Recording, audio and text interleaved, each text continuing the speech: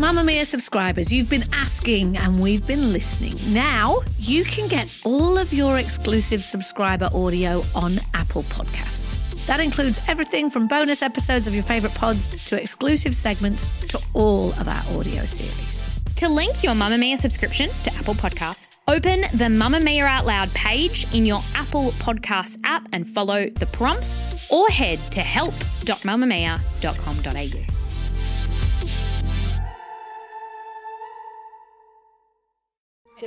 You're listening to a Mamamia podcast. Mamamia acknowledges the traditional owners of the land we have recorded this podcast on, the Gadigal people of the Eora Nation. We pay our respects to their elders, past and present, and extend that respect to all Aboriginal and Torres Strait Islander cultures. This is Mamamia Daily, the 3 stories you need to hear today, read by the women who wrote them. I'm editor of mamamia.com.au, Melody Tay, and on today's show, weaponised incompetence in the workplace, and top tips from someone in the midst of wedding planning. But first, the rise of Brotox and why everyone is talking about Joe Jonas's face. Mamamia recaps Joe Jonas's unexpected ad for injectables by me, Chelsea McLaughlin. Joe Jonas was the first man I ever loved. Not to be dramatic, but yeah, it was 2007 and a Jonas Brothers cover version of Kids of America was blasted from the TV into my living room.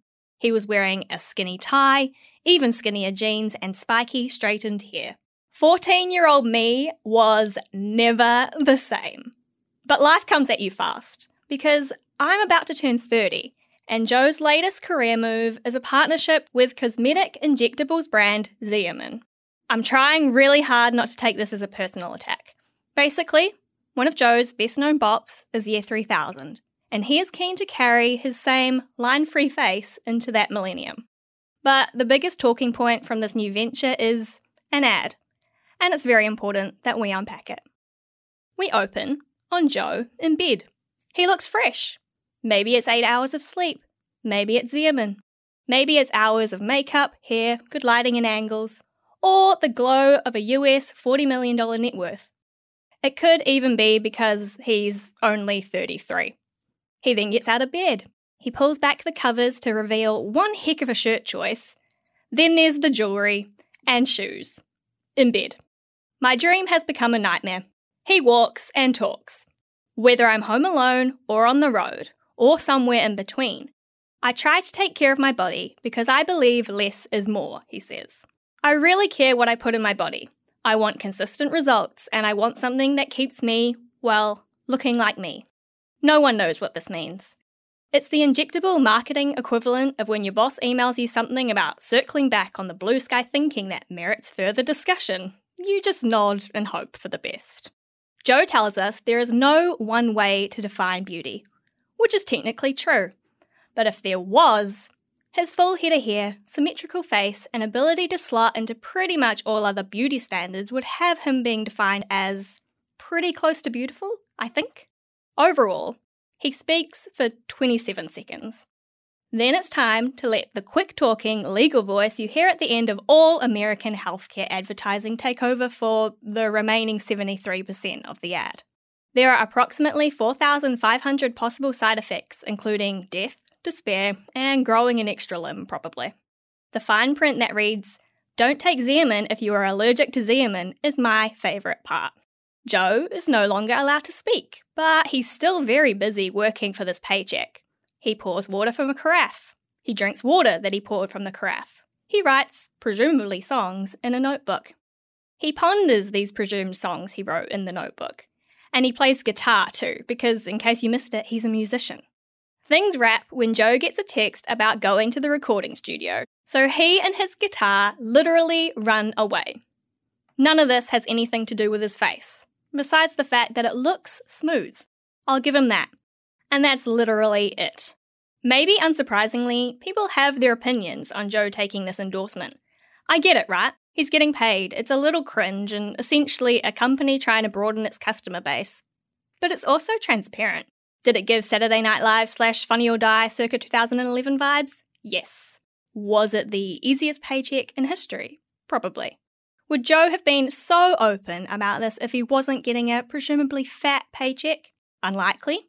Does this just trap men in the same aging is bad societal hellhole women have been in for our whole lives? Maybe.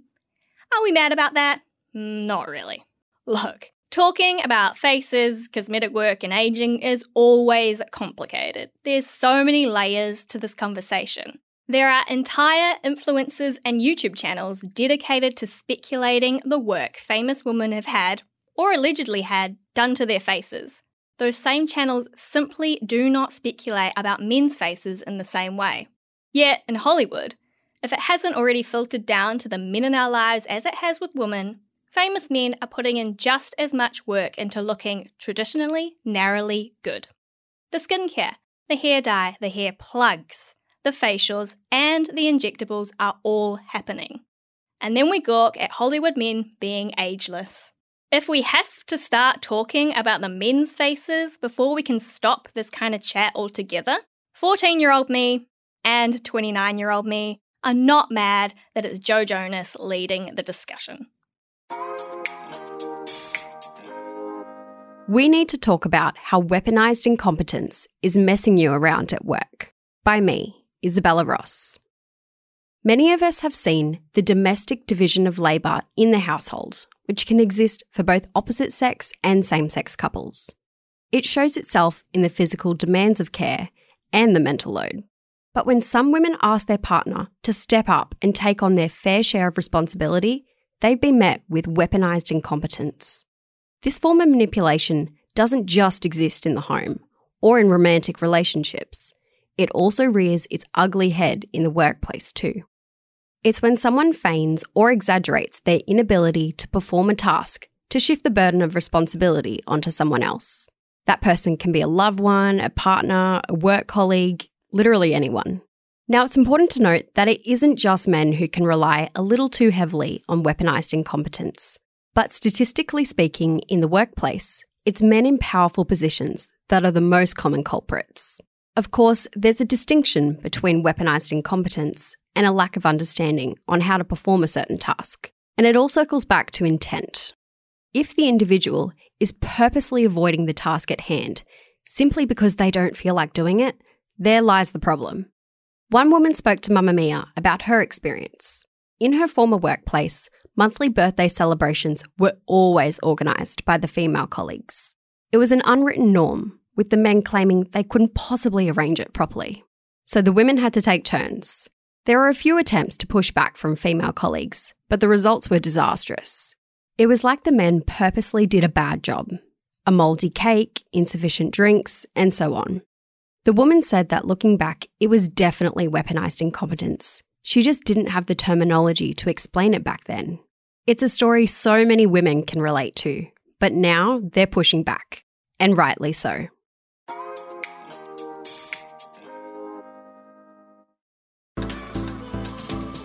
Move by Mamamia is the exercise app for anybody, anywhere.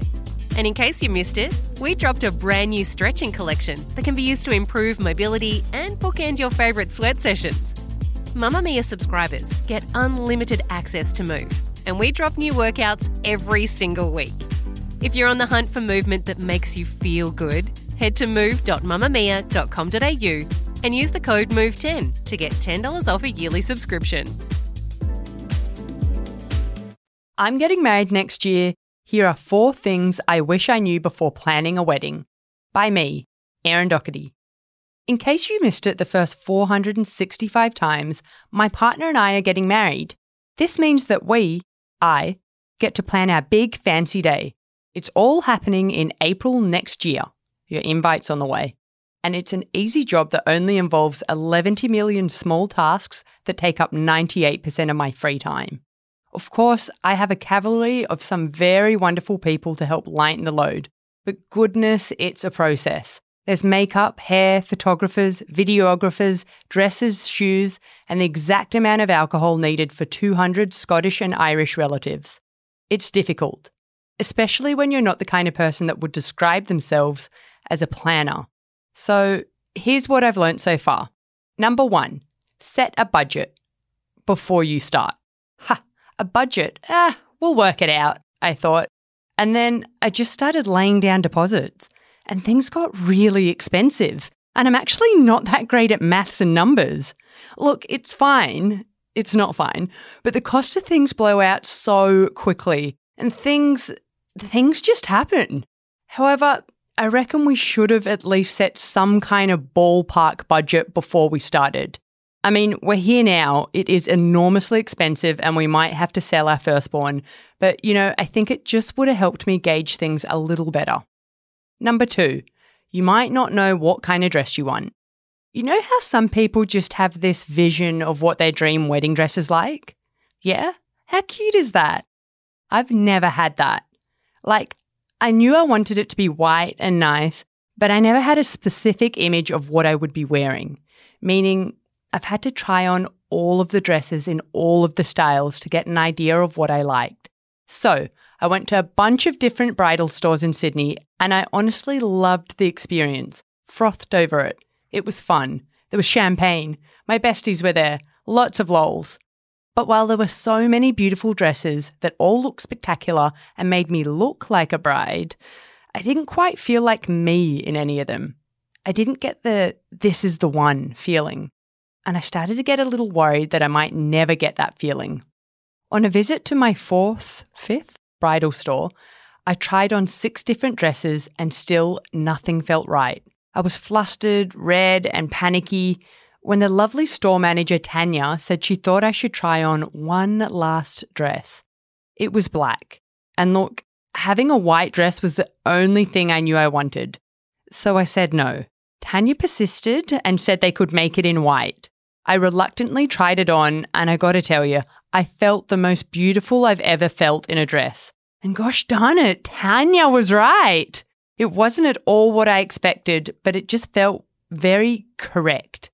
Also, I don't want to brag, but the wedding song from Twilight was playing when I was trying it on, and what a moment. Number 3, you'll think about your guest list a lot.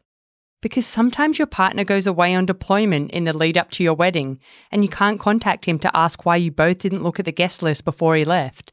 And now you're doing save the dates with the names listed in the notes section of your phone. And it's all very inconvenient. It becomes the last thing you think about before you go to bed at night. And you wake up at 2:33 a.m. because shit, did you add your partner's second cousin's girlfriend? Should you? Maybe you should though. We chose to go big for a variety of different reasons. Read Irish Catholic family. But I've also been really scared of offending anyone who I love very much. And I love a lot of people.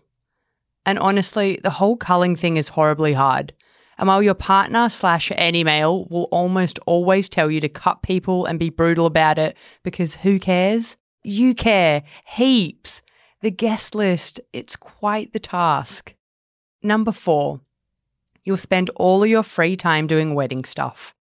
Planning a wedding is like a second job, and I'm spending a disgusting amount of time inhaling a whole load of wedding content, mostly on Instagram, Pinterest, and sites like Wedshed, but also wedding magazines. I have so many wedding magazines because it's so fun and pervy seeing what other people do and don't do. The flowers, the shoes, the cake, the first dance, the walking down the aisle reactions, all the details. But then I'll find myself scrolling on my phone at 2:30 p.m, searching for more and more delicious inspo. And it's becoming an issue. I feel like I get stuck in an endless spiral of wedding content every time I look at my phone. And Zuck, he knows exactly what strings to pull. So sneaky. Anyway, I'll catch you later. Very busy, lots on.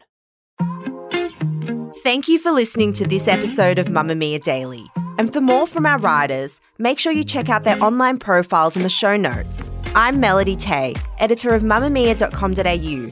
Our show's executive producer is Talissa Bazaz, and our audio editor is Tom Lyon. See you next time with the 3 stories you need to hear, read by the women who wrote them. A big thanks to anyone listening who has become a Mamamia subscriber. Subscribers get access to every podcast, exclusive videos, and all the great articles on Mamamia. Subscriptions cost as little as $5.75 a month. So, for more information, head to mamamia.com.au/subscribe.